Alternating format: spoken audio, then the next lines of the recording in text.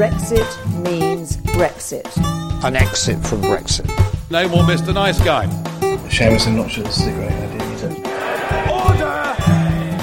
Hello and welcome to Debated Podcast. I'm Conrad. I'm, as usual, joined by Will, my co-host, and we're going to be discussing all the latest political goings-on with today's guest, who is Daniel Sugarman, who is the a journalist for the Jewish Chronicle. Hi. So, before we get into the sort of political stuff, would you mind sort of saying a bit about yourself and sort of how you got into sort of journalism? Sure, absolutely.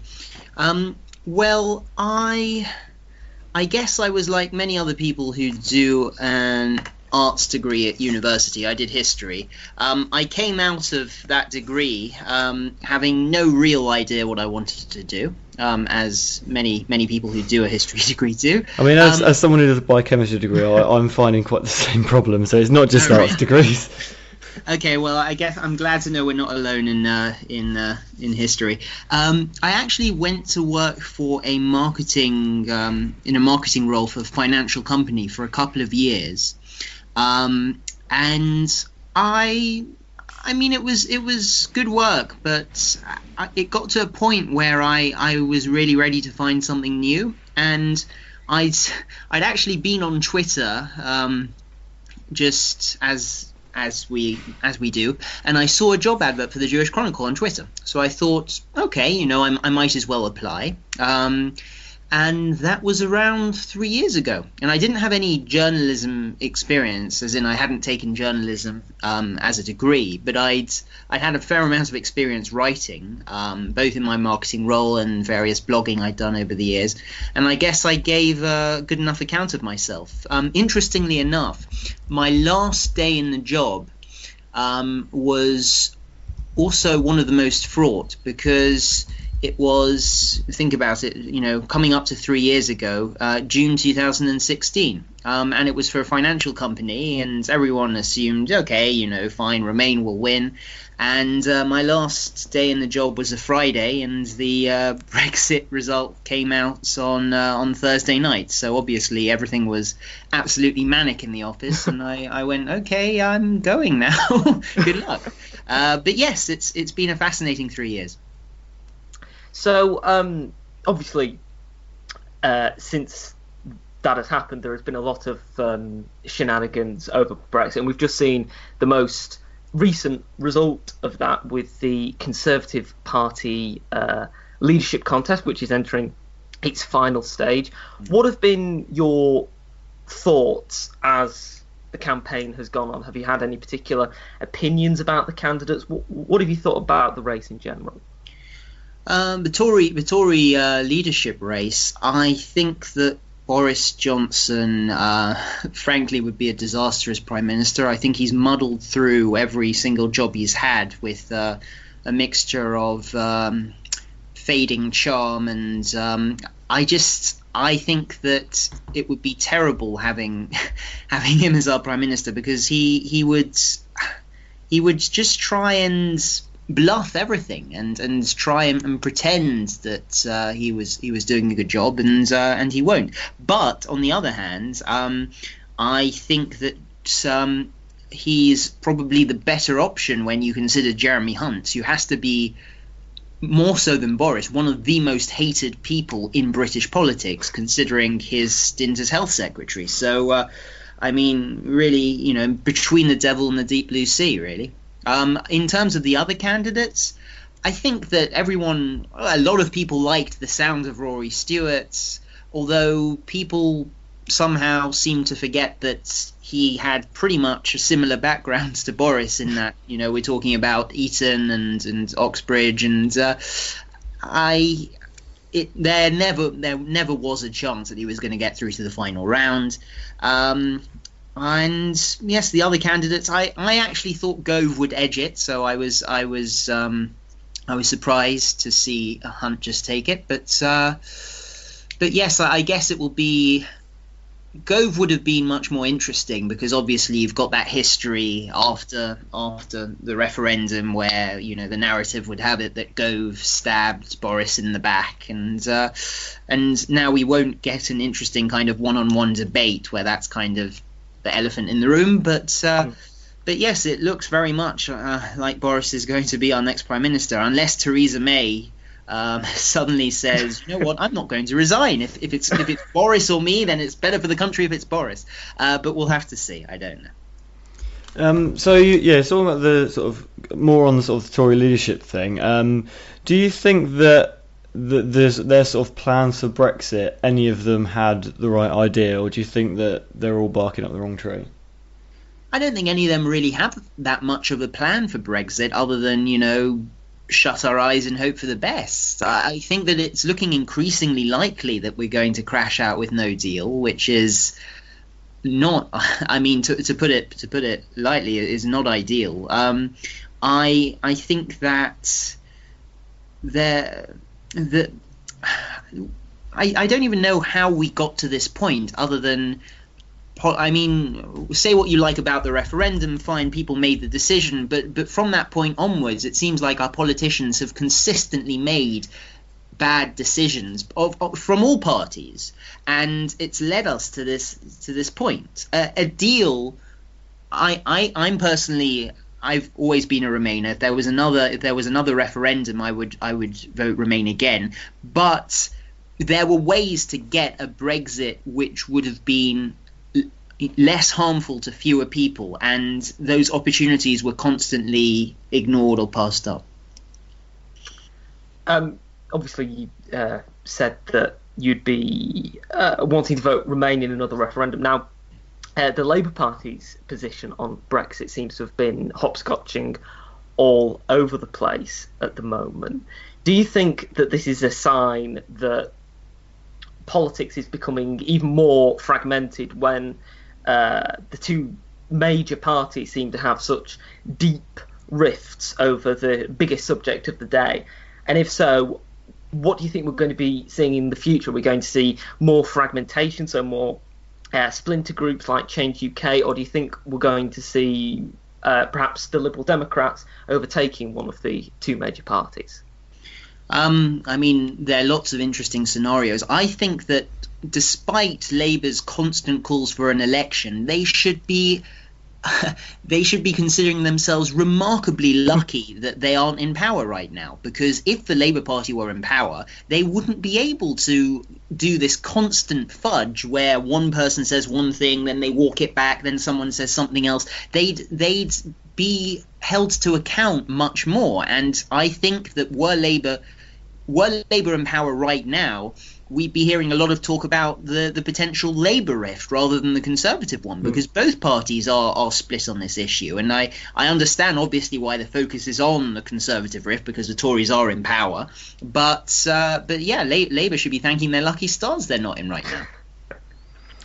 Do you think that the rise of the Brexit Party in the European elections is sort of a harbinger of things to come, or do you think that was sort of a one-off protest vote? It's a good question. I mean, there definitely was a protest vote element to it, I think. I mean, it's notable that the Brexit Party didn't carry Peterborough despite doing well in the European elections. I don't know whether when it comes down to a general election, people are going to look at that box and think, you know what, I don't really want to vote for what is, at the end of the day, claiming to be a single issue party.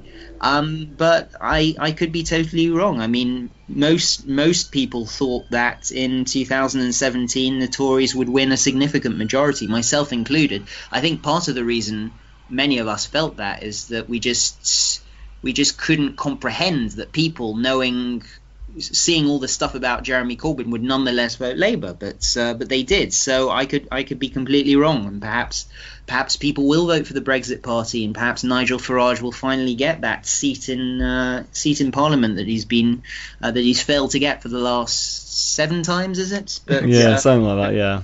Something like that. Personally, I hope not. No, I think the Peterborough result was obviously a disappointment for the Brexit Party.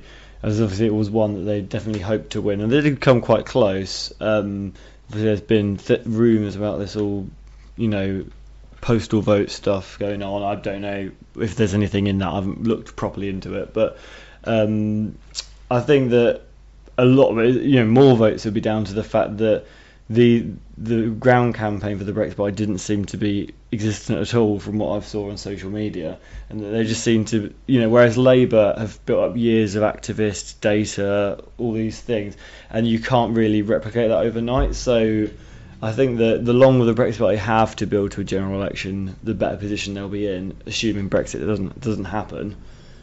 Yes, I think that's a fair assumption. I don't like the Brexit Party or agree with its politics, but I think even people that don't like it or agree with its politics can agree that they got off to a very strong start in terms of their ground operation. They were producing strong social media content, for example, strong videos, and that really resonated. Whereas, as you say, when it came to kind of pitch battle, so to speak, on the ground, they just weren't there yet. It depends how long they've got. I think you're right. The more time they have, probably the more beneficial this will be to them. Unless, of course, Boris somehow comes in and some of that Brexit Party support reverts back to the Tories. Now, of course, one of the things that really marred the European elections, though obviously not to the degree that they didn't win substantially for the Brexit Party, were allegations of anti-Semitism and Islamophobia amongst candidates in the Brexit Party. Now, the Labour Party has obviously suffered similar things, particularly in Peterborough, with the comments that Lisa Forbes made.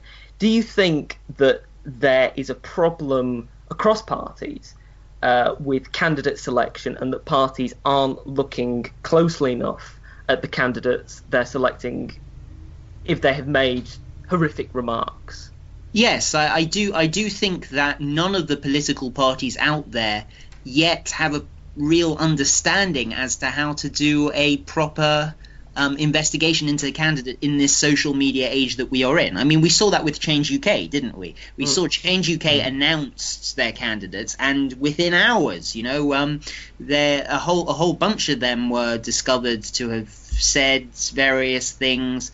I thought it was particularly hypocritical of various Labour supporters to be so gleeful of that, given all the stuff that's been going on in the Labour Party for however many years. But it does go to show that none of the parties seem to really have an idea. I don't know whether that's a generational thing. I don't know whether the people running the campaigns are older and therefore just don't get social media to that extent. I really don't know. Certainly it seems, I think now, a younger generation growing up now, let's say you've got a young teenager who's interested in politics and even thinks one day that they're going to have some sort of career in politics. They must have been looking at what's been going on in the last few years and realizing, God, I've got to be really careful what I say online. I've got to be really careful because stuff can come back to haunt you. But, a decade ago, who was thinking that? No teenager writing stuff, to friends or whatever on Facebook or Twitter was thinking anything of the sort. So I'd be interested to see what happens in the years to come. Yeah, there's obviously a sea change in terms of how political parties do view social media, and especially in terms of candidate selection, as we've been saying. I think that obviously not in terms of racist kinds, but also the idea of in the future there'll be drunk pictures and stuff that are going to come out, and people are obviously who want to go into a career now and very stage managed sort of Twitter feeds. But I do worry that there's going to be no one interesting and fun in politics in future, because it will just be the kind of people who just completely stage managed, completely got their life set on it. Whereas if someone thinks about it later, they've already got this social media record. And I hopefully that it won't be seen as such an issue, but things with the odd drunk picture and things, but I don't know what sort of the electorate of 2030, 2040 will think of that. I mean, that's assuming we're all around. Just to be incredibly morbid for a moment, that's assuming we're around in a few decades. But I think it's possible to be interesting and entertaining without being racist. Frankly. Oh yeah, and I wasn't referring to like racist. So I understand what you're saying. But I think part of a real issue is people want. For some reason, people want politicians, or increasingly seem to want politicians that entertain them, rather than politicians that might actually get stuff done. So Philip Hammond is quite grey in terms of personality. I think most people would agree. He's not a politician that, were he to have stood in the Tory leadership election, people would have really thought about voting for. I think, people. Increasingly, I'm hearing people say, well, and to be fair, they said this when he was elected London mayor. At least with Boris, we'll be entertained, or we'll have a bit of a laugh. But I mean, it's people's lives, so I'm not 100% sure that entertainment should be top of people's priorities. But I think it can be dangerous to have to base our political selections based on how entertaining someone is. Now, just going back to the process that parties have with dealing with candidates or dealing with other internal matters. A couple of weeks ago, we had George Aylett on, who obviously is a Labour Party activist, and I asked him about the expulsion of Alistair Campbell from the Labour Party and how, why he thought it was so quick that Campbell was expelled, and yet obviously there are all these cases of anti-Semitism that haven't been dealt with, and he said that was because of the rules of the Labour Party, that it was easy to expel someone for saying that they voted for another party rather than in cases of anti-Semitism. Do you think that if the Labour Party at some point does really want to deal with anti-Semitism, that it has to change the mechanism by which it deals with it and perhaps change the Labour Party's rule book? Definitely. I mean, I think that was I remember when, just a few weeks ago, Alistair Campbell was kicked out of Labour, and plenty of people were making the point. He said he voted Lib Dem, and you kicked him out within hours. We've got people who have been spewing the most vile anti-Semitism, and it's taken years, and you've done nothing. And you had Labour people saying, well, the rule book makes it a lot easier for us to throw out someone who says they voted for another party. In which case, the question is why. You've had years to change this rule book. It's not as if it's not. I mean, for the Corbynista idea has been, well, this was the case under the old regime, and we're bringing in these new comprehensive systems to improve things. It's rubbish. It's complete rubbish. They've had a lot of time now to do stuff. They've done absolutely nothing. Do you think that obviously the problems lay with anti-Semitism? Do you think that the Tory Islamophobia is a equal problem, or do you think that there is what comparison can be made between the two? That's an interesting question. I think that the problem of Tory Islamophobia is very real. I've seen a lot of evidence that shows it to be very real. I think that there's a tendency by some people, unfortunately, to try and dismiss it by saying, "Oh, this is just a way to kind of take attention away from Labour anti-Semitism." I think that's a terrible thing, because I all the time I see Corbynites saying, "Oh, there's no problem with Labour anti-Semitism, but look at Tory Islamophobia." And so when I see people saying, "Oh, there's no problem with Tory Islamophobia, but look at Labour anti-Semitism," I get very suspicious, because I see that as just the mirror image of what the Corbynites are doing. I've seen, unfortunately, horrific examples of Islamophobia from Tory activists, and increasing suggestions that the party has not done nearly enough to act on it. So I think that the Tories had an opportunity to show that they would deal with the situation differently from Labour, which has been failing to deal with it very publicly for years now, and they've been failing to do that, and it's another black mark against them, sadly. Obviously, we've seen in the most recent leadership debate a great deal of controversy over anti-Semitic remarks made by people asking questions to Conservative leadership candidates, and the BBC were pilloried for not checking these people out and for checking social media profiles. Do you think that the problem of anti-Semitism and Islamophobia isn't just confined to politics, but there's a broader problem that needs to be addressed in Britain as a whole? And do media platforms, whether they be the BBC or other organisations, have to do more to tackle this? I think media organisations definitely have to do more. In that particular instance with the BBC, and I think the gentleman's name was Abdullah Patel, it would have been quite tough for the BBC to have checked out his tweets, because as they pointed out, for some reason he reactivated his account after he had gone on the show, which meant that previously you couldn't search for his tweets, and so they wouldn't have been able to find them. So I think that's a fair explanation. I don't blame the BBC for that, but it's a problem generally in society. Yeah, we've got a problem with racism, we've got a problem with anti-Semitism, with Islamophobia, with homophobia, with all sorts of bigotry and hatred, and the reason we tend to see it in politics is because obviously our attention is much more focused on politics, because it's about who rules the country. So we tend to see it more in that climate. But I mean, I've been a victim of a lot of anti-Semitism in my life. Very little of it was to do with in a political sphere. It was walking down the street and someone would say something anti-Semitic, or that sort of thing. So it's a general problem in society, but we see it more in politics.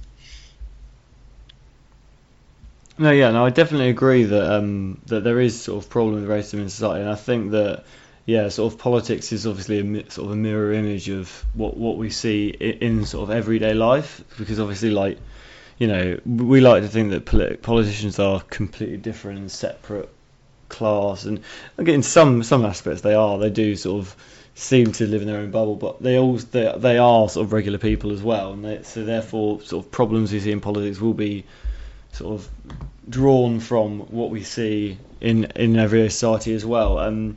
But moving on to something slightly different, there was recently Stella Creasy, who's an MP pregnant, has talked about maternity in MPs and saying how female MPs have a big problem, they can't get maternity leave, and there's been a bit of a debate between her and Kemi Badenoch. What's your views on sort of the accessibility for women in Parliament, and specifically pregnant women?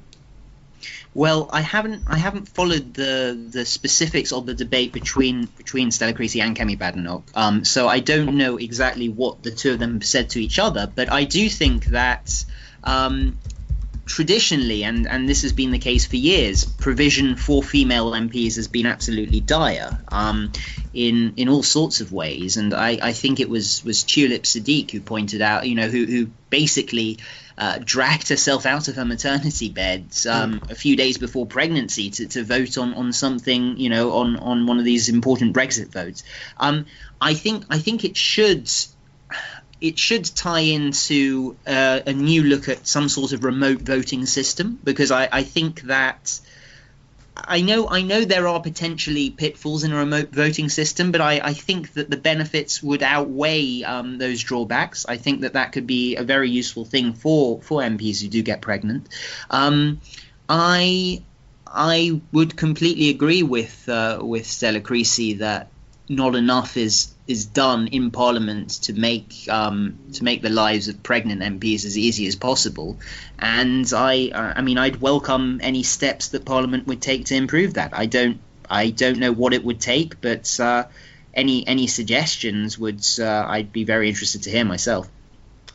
Now, of course, there have been other issues in Parliament, particularly in the Parliamentary Labour Party, regarding the allegations against David Prescott and the perhaps insinuation that these allegations have been suppressed.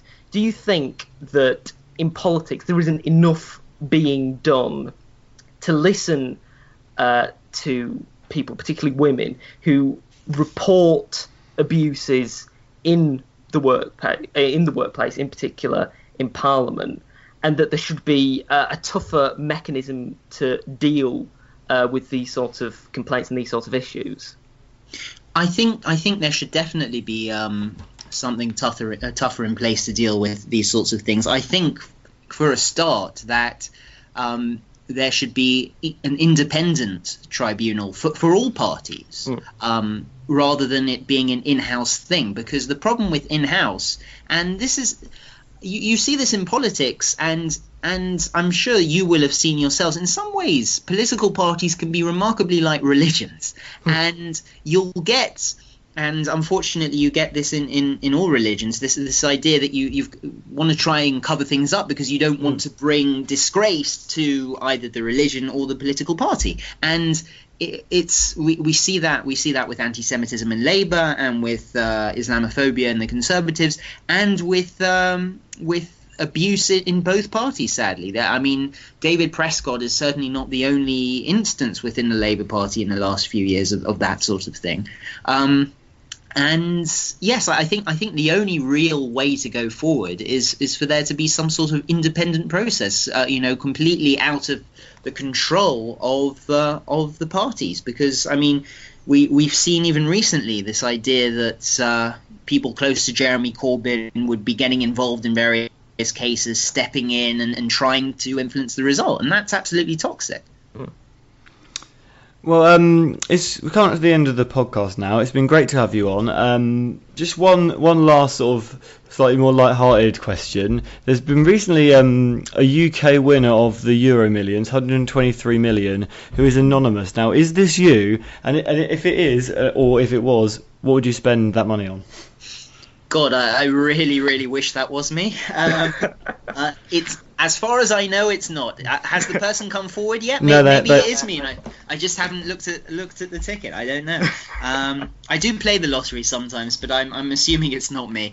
Wow, if I had that sort of money, I think I would probably give about 20% of it to charity. Probably set up some sort of foundation to do that. I would also probably try and put some of it into local news, because having been a journalist in local news and seeing just how local news in the last couple of decades has been absolutely decimated, and the effect that's had on national media as well, I think that's something that's vital.